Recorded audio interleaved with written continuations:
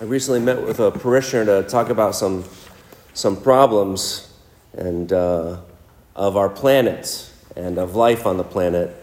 And it was observed that, the estimates are that the whole universe is some 14 billion years old, that our Earth was formed about 5 billion years ago, that life started about 4 billion years ago.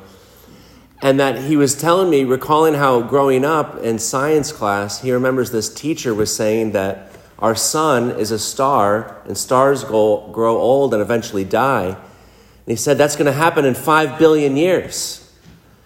And he says, so then he raises his fist to God and say, well, why would you make us if we're going to die in 5 billion years?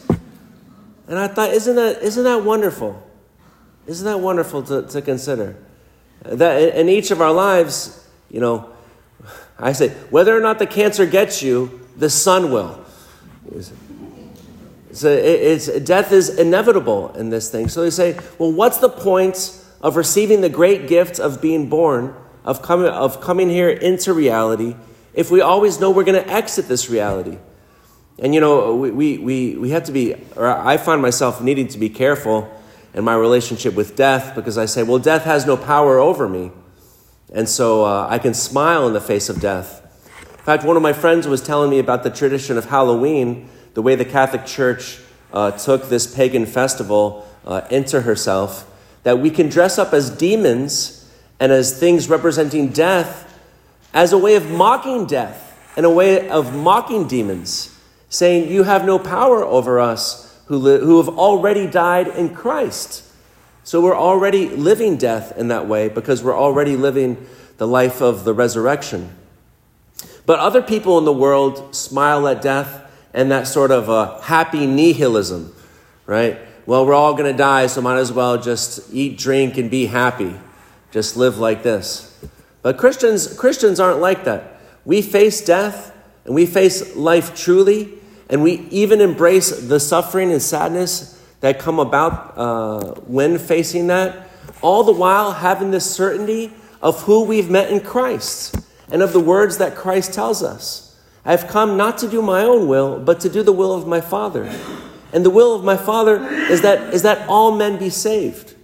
And in this way, I think also we should fight the temptation of, canonizing everybody we know who's passed away.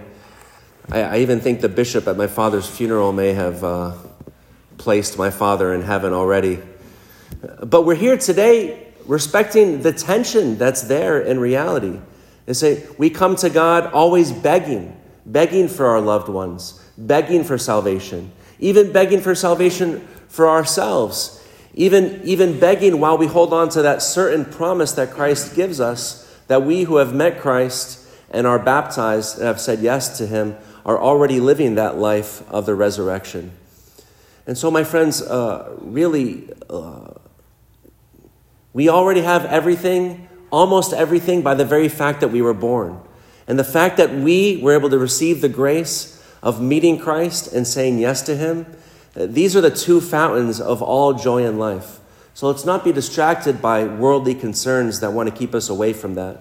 And let us be aware that those who have died are still alive and are still here present here with us in a way that is truly non-fairy tale, non-mythic, but is truly part of the revelation of Christ and our relationship with the faithful departed.